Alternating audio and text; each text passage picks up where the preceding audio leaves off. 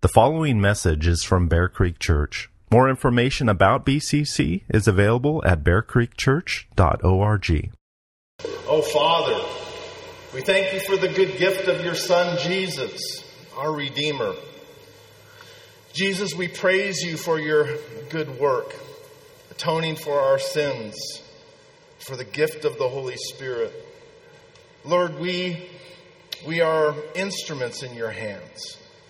And there is no better, no greater joy or purpose than serving you. So please open our hearts to your word this morning. Use us for the sake of your glory. We pray in Jesus' name. Amen.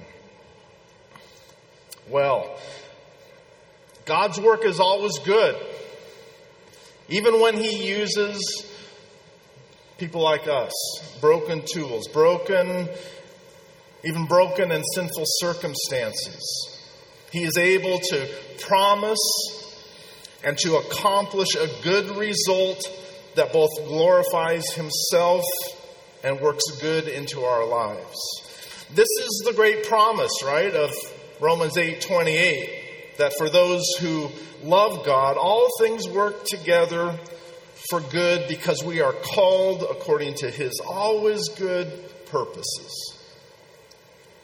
Many circumstances don't feel good in the moment, and sin and its effects are never good, but God amazingly is a God of redemption.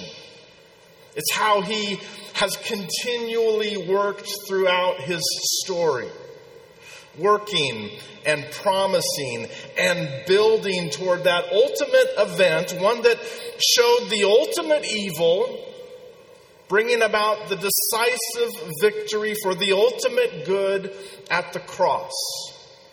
It's good news. There's no news as good as this news. And our resurrected Lord, he commissioned his disciples to go and to spread this news. It's so good, as we'll see in our text, it's so good, it's worth suffering persecution. It's worth beatings and torture and even terrible deaths in order to bring people from darkness to light, from death to eternal life. And if we see just how good this is, if we see that we have this incredible treasure to share, that we have this ministry by the mercy of God, then we will not lose heart. We need to see that Satan has blinded the minds of unbelievers to keep them from seeing the light of the gospel of the glory of Christ. Christ, who is the very image of God. And if we see this, then we'll understand that it's not about ourselves. That life is not about our safety. It's not about our comfort, certainly not our glory. It's about Jesus. And when we share the gospel, God is able to work through us. And if he decides to do so, the very God who in Genesis 1 said, "Let there be light," he works through us to shine in the hearts of people, to give them the light of the knowledge of his glory in the face of Jesus Christ. It's an amazing privilege. We're like jars of clay, broken and fragile and not very impressive. And God has placed within us a treasure. And this reality tells us that the power of salvation belongs to God and not to us. The power is his. And we may be afflicted in every way, but we're not crushed. We may be perplexed, but we shouldn't be driven to despair. Persecuted, but not forsaken. Struck down, but not destroyed. Why? Because the life of Jesus is working through us, through our weakness, even through our death, for the sake of eternal life. And when we get this, when we understand that this is why we exist, then we will not lose heart. We'll realize that in glory, we're going to look back at our afflictions, and they're going to actually seem light and momentary compared to the eternal weight of glory that God has given us. That all sounds familiar, doesn't it? This is the truth that Paul teaches us in 2 Corinthians 4, one of my favorite chapters. And it's what he teaches us through his actions in Acts chapter 16. If you remember, Jesus, through the Holy Spirit, guided Paul and Silas along with Timothy, preventing them from going into Asia Minor, and then preventing them from going into Bithynia, leading them over to Troas, where Paul received a vision, calling them to come over to Macedonia.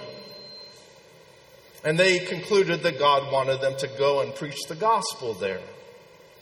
At this point, it appears that Luke, the author of Acts, he joins them on their journey.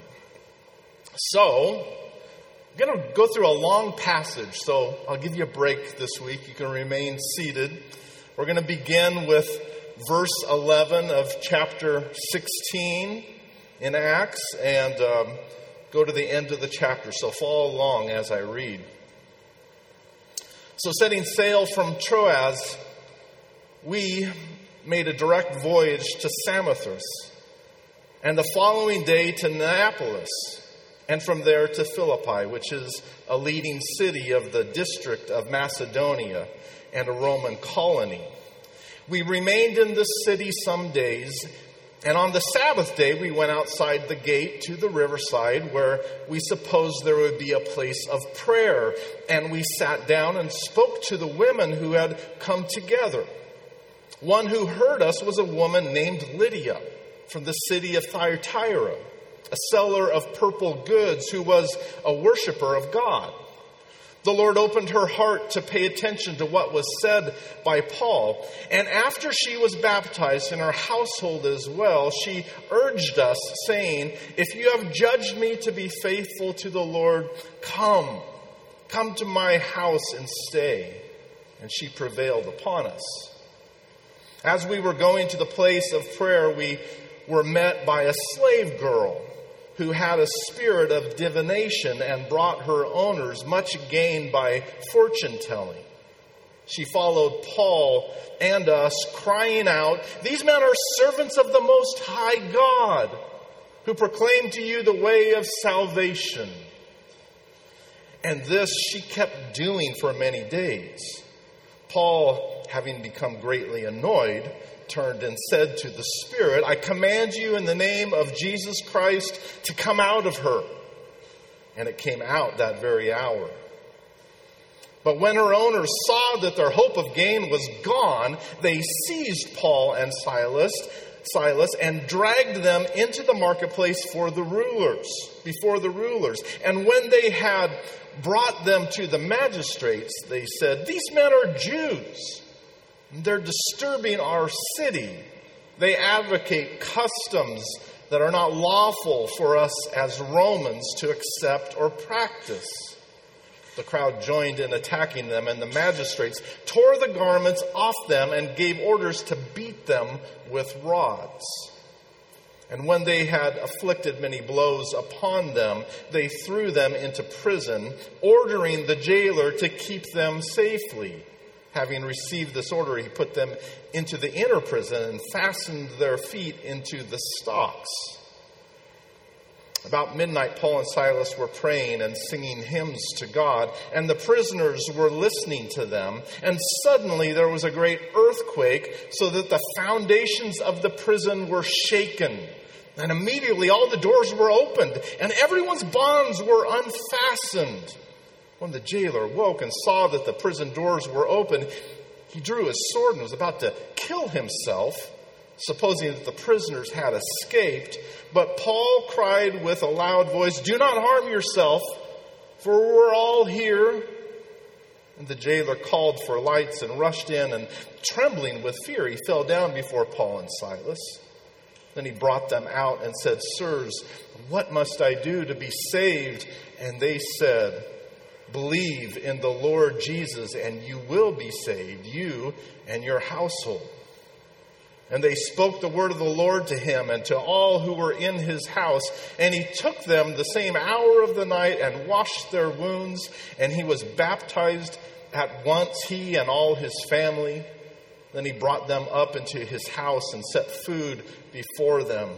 And he rejoiced along with his entire household that he had believed in God. But when it was day, the magistrates sent the police, saying, "Let those men go." And the jailer reported these words to Paul, saying, "The magistrates have sent to let you go. Therefore come out now and go in peace." But Paul said to them, "They have beaten us publicly, uncondemned men who are Roman citizens, and have thrown us into prison. And do they now throw us out secretly?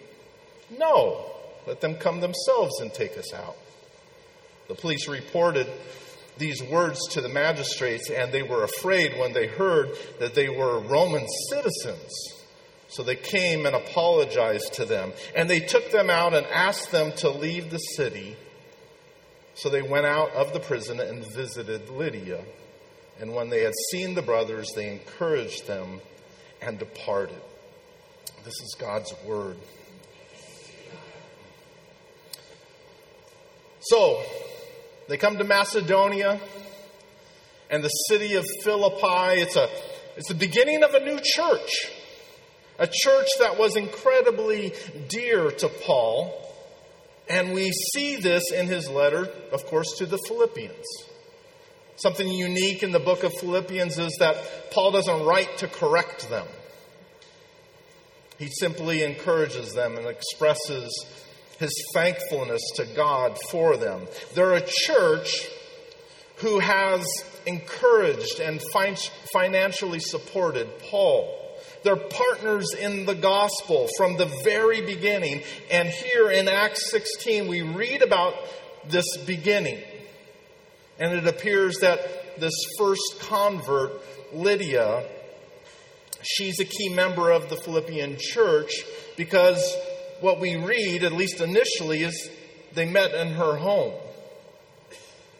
Around 10 to 12 years later, Paul wrote to the Philippian church from a Roman prison, and they knew of his willingness to suffer for the sake of the gospel because when they first met him, he was unjustly imprisoned for a short time there in Philippi. And many people like to imagine, and it'd certainly be appropriate, if it was the Philippian jailer who read this letter to the church. Wouldn't that be great?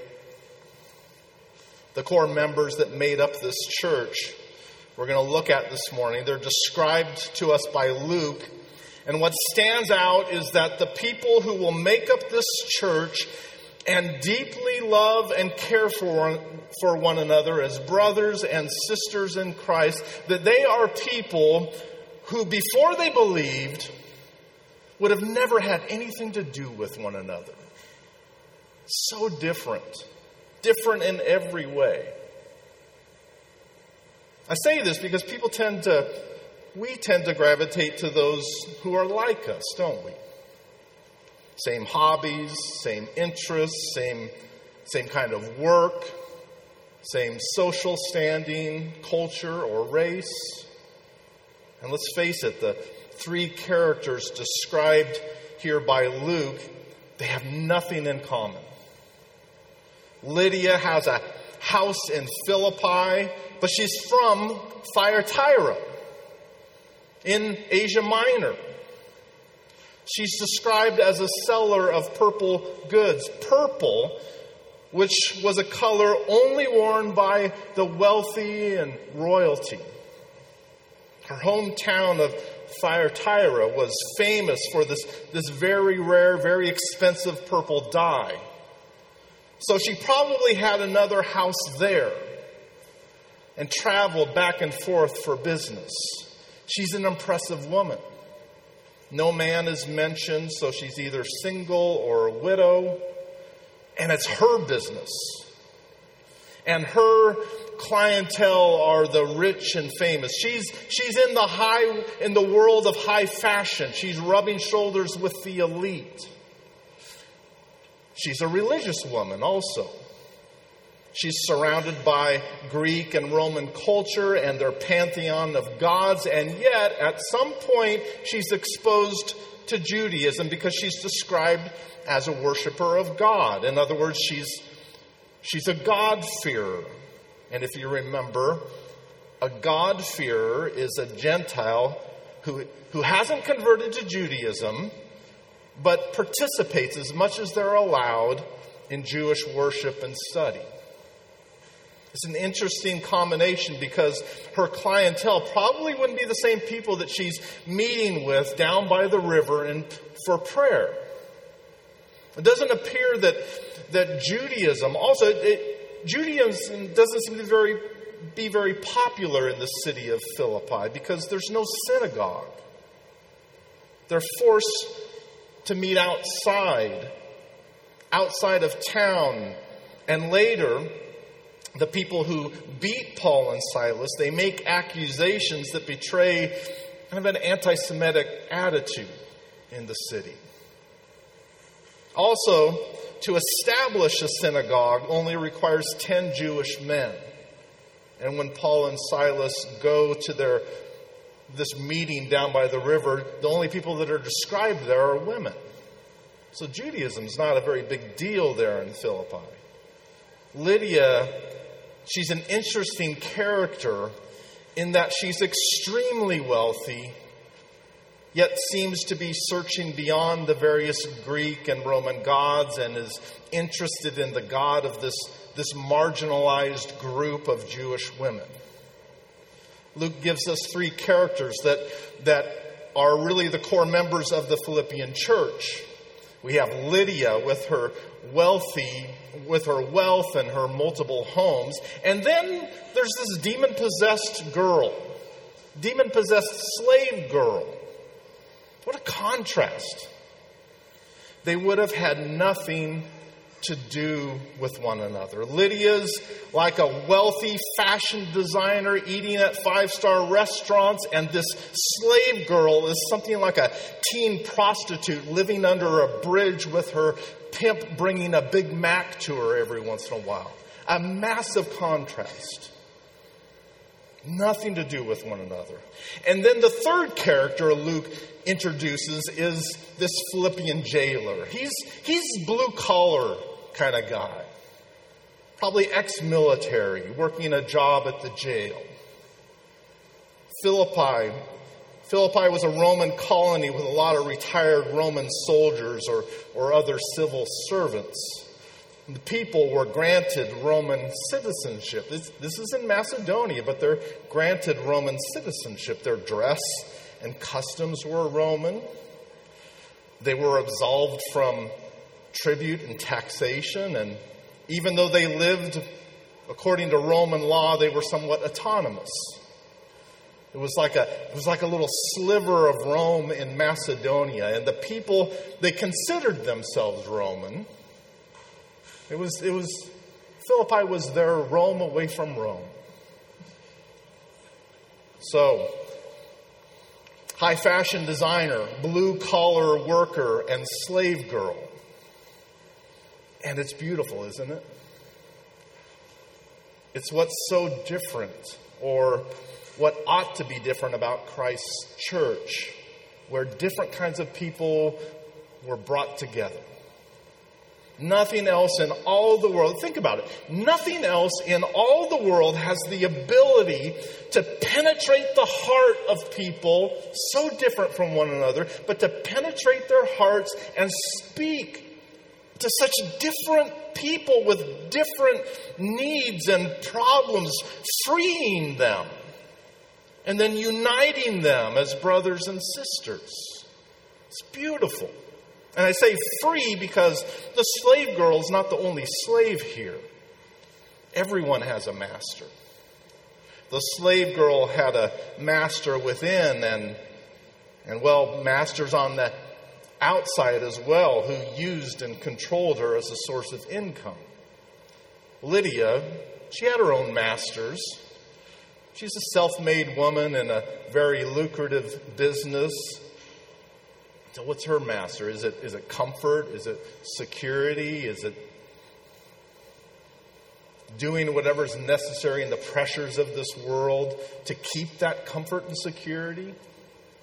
Is it status? Is it the opinion of others? What masters us? What masters her? When we come to Jesus, we're all turning from something that masters us. And the only good master is the one that's able to work the greatest good into our lives. And regardless of who we are, whether we're living in luxury or under a bridge somewhere or middle-class blue-collar worker, we all need God. This is what we'll see in this chapter. We all need God to sovereignly do a work within us, speaking light into the darkness in order to save us. So Luke gives us examples of a rich Asian businesswoman, a Greek slave girl, and a Roman jailer. Their backgrounds are different. They're different in race, religion, sex, occupation, social status. And yet, just like us, everyone needs to be set free. Everyone needs to be set free so that we might serve the only good master, who is Jesus. The church is the only place with the only message that has the power to save us. And it's for all people, all nations, all categories, uniting us in the love of Christ. This is what Luke wants us to see here. Different people who are saved and brought together by the good work of Jesus. So let's work our way through, beginning with Lydia. It's always been Paul's practice to bring the gospel first to the Jew and then to the Gentile. Typically, when he goes to a place, he looks for a local synagogue where there'll be some understanding of the God of the Bible and his promises, and especially his promises concerning the Messiah. So he wants to go there. He doesn't find a synagogue in Philippi, and apparently he knows that the equivalent to this would be found down at the riverside. It's there that he meets Lydia. She's described as a worshiper of God. Another way of saying that she's one of these God-fearers. She's someone interested in Judaism, but not a proselyte, not submitted to Jewish ceremonial law. And Luke gets right to her conversion. But notice that he doesn't describe this conversion as Lydia opening her heart to God, but that it's the Lord who opened her heart to pay attention to what was said by Paul. We've seen this throughout Acts. There's a common theme in Acts that has to do with the sovereign, saving act of God, which brings about our response of faith. In Acts 13, we read, as many as were appointed to eternal life. What's the result of God's sovereign work of appointing them to eternal life? They believed. God does the initial act of appointing or ordaining, or as it's said here, he opened her heart so that she might pay attention to the gospel message. And it's not God responding to our work. It's us responding to his. Everyone has a master. We're all enslaved, and slaves aren't free. No, they need to be set free. It takes God to do the good work. He's the one who opens our hearts, and because of this, we believe. Jesus said the same thing in John chapter 6. We don't come to Jesus on our own. No, it's the Father who gives us to Jesus.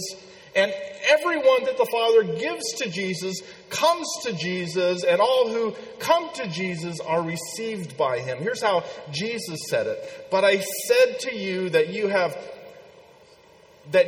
seen me, yet you do not believe. All that the Father gives me will come to me, and whoever comes to me, I will never cast out. And Paul's involved in this process. He has a part to play in God's story, and so do we. We're all broken tools that God uses to open people's hearts to the truth of salvation. We need to always remember that we're called to go and make disciples, to proclaim the good news of Jesus, and that it's not ultimately us. It's God who does the work of changing a person's heart. We're called to speak, but we're only a tool in the hand of our sovereign Lord He's the one who opens people's hearts to pay attention. And this word translated here as pay attention doesn't just mean that she's listening, that she was sleeping and now she's listening. That's not what it means. What it means is that the Lord had a hold on her mind and that she was receiving. She was responding to the good news. The NIV translates this as the Lord opened her heart to respond to Paul's message. It's the work of God to open or to speak light and change our dark hearts. He regenerates us. He causes us to be born again and gives us the gift of faith, which will always respond by coming to the Savior who will never cast us away. Okay, I know. Some of you are thinking, this seems like a lot of attention on a theological detail, Pastor Brian. Why are you making this point? Oh, I'm sick of this. I love it. The reason why I want to spend a little bit of time on this, this is what we see going on in the chapter, of course. God doing this inner work. We're all slaves. But I want to spend some time on it because it's important for us to understand grace. We love the grace of God, but are we consistent with it? Do we really understand it? As Jonah said in the belly of the great fish, salvation belongs to the Lord. It's His work. And it's important to get this order right so that no one may boast. So that none of us can rob God of the glory that He alone deserves. It's His grace.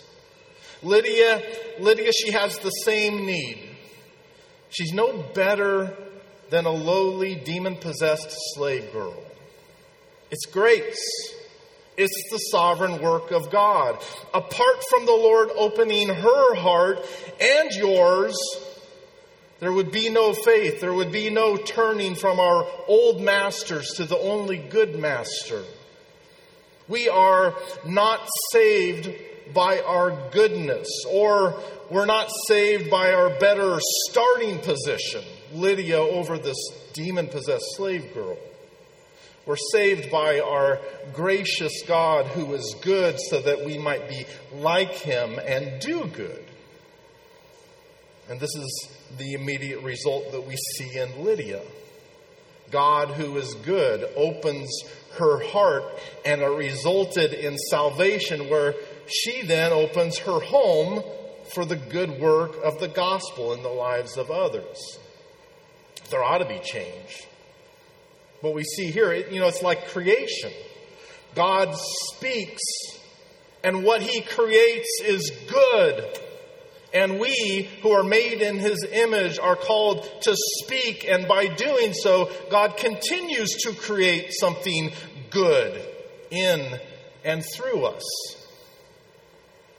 The next example Luke gives us is this slave girl possessed by a demon.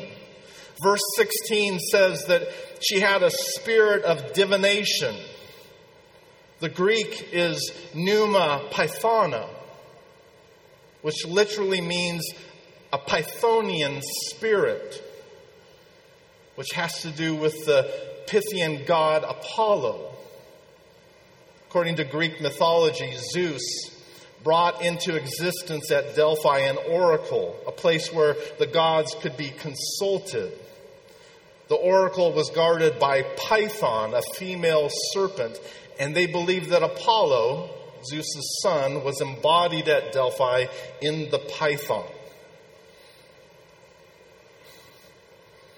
I was going to show a snake and leave it up there, but then I remembered years ago I had a picture of an awful-looking spider, and I left it up there too long, and it gave people nightmares. So, no snake. Thank you. It's a thing of nightmares, isn't it? There's a snake inside of her. Or worse, a demon that's associated with the Python god, which tells the future through her. She's mastered inside and out by a demon. And as a victim of human trafficking, she's owned. And people pay her so that the Python spirit inside of her will tell them something from the spirit world. It's creepy. It's terrible. It's incredibly sad. And for many days, she's been following Paul and Silas around, shouting something that's true, but not really. Not really, because it's something that's intended to deceive. It's how Satan tends to work, isn't it? Satan speaks with a lot of truth, giving us a lot of truth, lowering our guards. There's this appearance of truth, but then he uses it, he twists it in order to deceive. And this is what's going on here. She's shouting, "These men are servants of the Most High God, who proclaim to you the way of salvation." And we might think, yeah, is that the best you can do? What's so annoying about that, Paul? We hear this, and from our perspective, we think, well, they are servants of the Most High God. But again, Satan is the great deceiver. And this title is not the orthodox confession that we think. For the people in Philippi, for those who are immersed in a polytheistic culture, what they would hear is a pagan title. For them, the title, the Most High God, had to do with Zeus. Paul ignores her for days, but eventually, not wanting any confusion that would pair them as associates working on the same team, he becomes greatly annoyed. It's funny when you read that, isn't it? You think, is there justification for me being annoyed? He's annoyed. But it's a righteous annoyance. Kind of like a person being angry, and most of the time, 99% of the time it's sin, but there is such a thing as a righteous anger. Most of our annoyance and anger, it is just sinful. But there is a kind that's right. The right kind has to do with God. It's right for us to be angry when it's God who is mocked. When it's His reputation. When it's not simply about us and our selfish pride. And we know from Paul's letter to this Philippian church that regardless of people's wrong motives, as long as Christ is proclaimed, he will rejoice. So Paul is not annoyed because of any personal offense, but because this demon is trying to deceive people into thinking that the gospel, it's just another way, it's just another path among the pantheon of gods. It's a righteous annoyance. And Paul is moved by Jesus to shut this demon up, saying, I command you in the name of Jesus Christ to come out of her. By the power and authority of Jesus, she's set free. The demon left her. And now her owners, now they're annoyed because she's of no use to them. She can't make them any more money. There's no use for her. So they drag Paul and Silas to the magistrates who strip them and publicly beat them with wooden rods. It's severe. It's humiliating and incredibly painful. And we must ask ourselves, would I be willing to endure this kind of pain, this kind of suffering, this kind of humiliation for the sake of Jesus? We've never faced anything like this. But we ought to consider it nonetheless, because one day we might. I'm sure some of the pastors up in Canada never thought they'd be jailed for the sake of God's Word. And if we were thrown into a dungeon and had our feet put into stocks, not socks, stocks, not something fluffy and comfy, and also not something just simply to secure them. Some stocks they're spread way apart, spreading the legs, making your muscles in your legs spasm. It's a form of torture. So, if it was you, would you pray? Probably we'd all be crying out, Lord, please help me. Please get me deliver me from this terrible place. We would pray. Yes, we would pray, but would you sing? Would you sing? I like what Calvin said about this, that generally we cannot pray properly as we ought without praising God at the same time. And that's what's going on here. Their praise, the hymns that they sang were likely various psalms that remind them God is our refuge and strength, a very present help in trouble. Therefore we will not fear, though the earth gives way, though the mountains be moved into the heart of the sea. And what a gospel witness this was to the other prisoners as we read their listening. How strange. Let the people around you see your confidence, your hope, your joy in God, especially when you're hurting. Let people see something different in you. Everyone prays in times of trouble. There's no atheists in foxholes, right? But singing. Well, singing's weird. But it's a good weird. A righteous kind of weird. Because it's about God.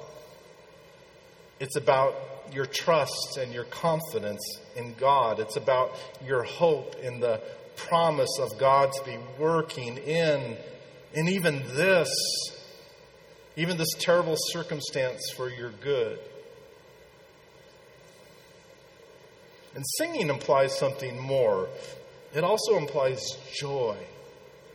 Joy that's based on a good master that you can always trust, that is sovereign and powerful, good, joy even in the midst of pain and suffering. And these aren't, Paul, what he's doing, he's practicing what he later would preach. He sang. And knowing this kind of joy, he is able to say, rejoice in your sufferings. Knowing that suffering produces endurance, and endurance produces character, and character produces hope. And hope does not put us to shame, because God's love has been poured into our hearts through the Holy Spirit who has been given us. He practiced what he preached. They sang. And if they sang Psalm 46, it must have been amazing when the mountains really did move. When the earth really did give way. And the foundations of that prison were shaken to the point of the doors flying open and bonds coming loose from everyone. And now, Luke introduces us to another core member of the Philippian church. With Lydia, she served whatever gave her wealth, comfort, and a sense of control. The slave girl served masters of addiction and abuse and people and demonic forces that controlled her. And with the jailer, it's something like duty and hard work. Things that look good. And without honoring his master of duty, well, under these circumstances, he may as well just kill himself. That was his attitude. That's what mastered him. Lydia is freed and then uses her wealth for the glory of God. The slave girl is emotionally, physically, and spiritually freed to serve God. And this jailer, he comes to the end of himself.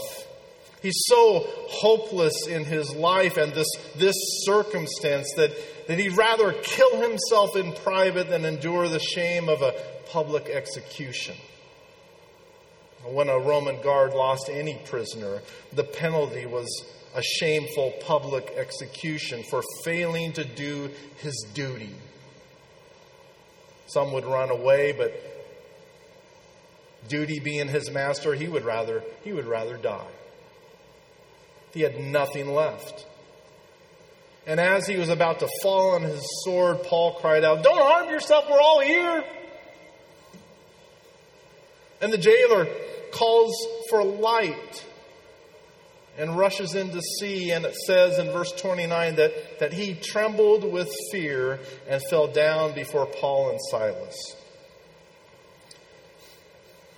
I'm curious. Why was he afraid? Why now would he be afraid? I can understand the fear before. Why was he afraid? You'd think the emotion would be incredible relief instead of trembling and fear. And I think the answer has to do with a similar internal work of God in him. With Lydia, it says that the Lord opened her heart and caused her to respond to the gospel. With the slave girl, Jesus did this internal work, kicking out the demon. And with the jailer, apparently God gave him a sense of fear that something supernatural had just occurred. He probably had heard Paul and Silas with their weird singing and praying to God, and now he's beginning to realize that their God is the one who brought about this earthquake and caused his whole world to fall apart. Like the prodigal son, he came to the end of himself. Like Isaiah, at the realization of God's holiness, he crumbles to the ground in utter fear, undone. And in the midst of such holy fear, the only thing left to say is, "What must I do to be saved?"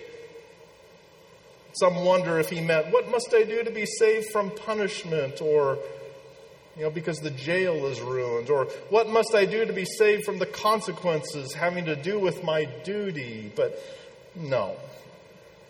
The jailer called for lights. Instead of relief, he was undone. And I think the only explanation is that God spoke light into his dark and hopeless heart. He spoke through Paul, who said, "Believe in the Lord Jesus, and you will be saved. Turn from whatever master you serve, and Jesus will be the good master who saves you." And like Lydia, we see the good work of God resulting in a changed heart that now does good, that now responds doing good to others. The prisoners that he had just tortured, he now cares for, washing their wounds, even bringing them into his house and giving them a meal. Oh, there's It's a long passage. There's a lot of different things to talk about here, but one thing I want to end with is simply that he is described as rejoicing. Rejoicing for having believed in God. At the heart of the gospel is a response of joy. There's no greater joy than knowing and serving Jesus. Jesus who frees us from the various masters who will never satisfy us. It's appropriate to end with this word, rejoice. The jailer rejoiced in believing. And I do like the thought of this jailer being the one who 10 years later read these words to Lydia and to the slave girl and to the many other believers in this Philippian church, believers that God set free through them. So imagine this jailer standing and reading a letter from their beloved brother Paul, their partner in the gospel, who encouraged them to rejoice. Rejoice in the Lord always. Again, I will say, rejoice. Let your reasonableness be known to everyone. The Lord is at hand. Do not be anxious about anything, but in everything by prayer and supplication with thanksgiving, let your requests be made known to God, and the peace of God, the peace of God which surpasses all understanding, will guard your hearts and your minds in Christ Jesus. Let's pray.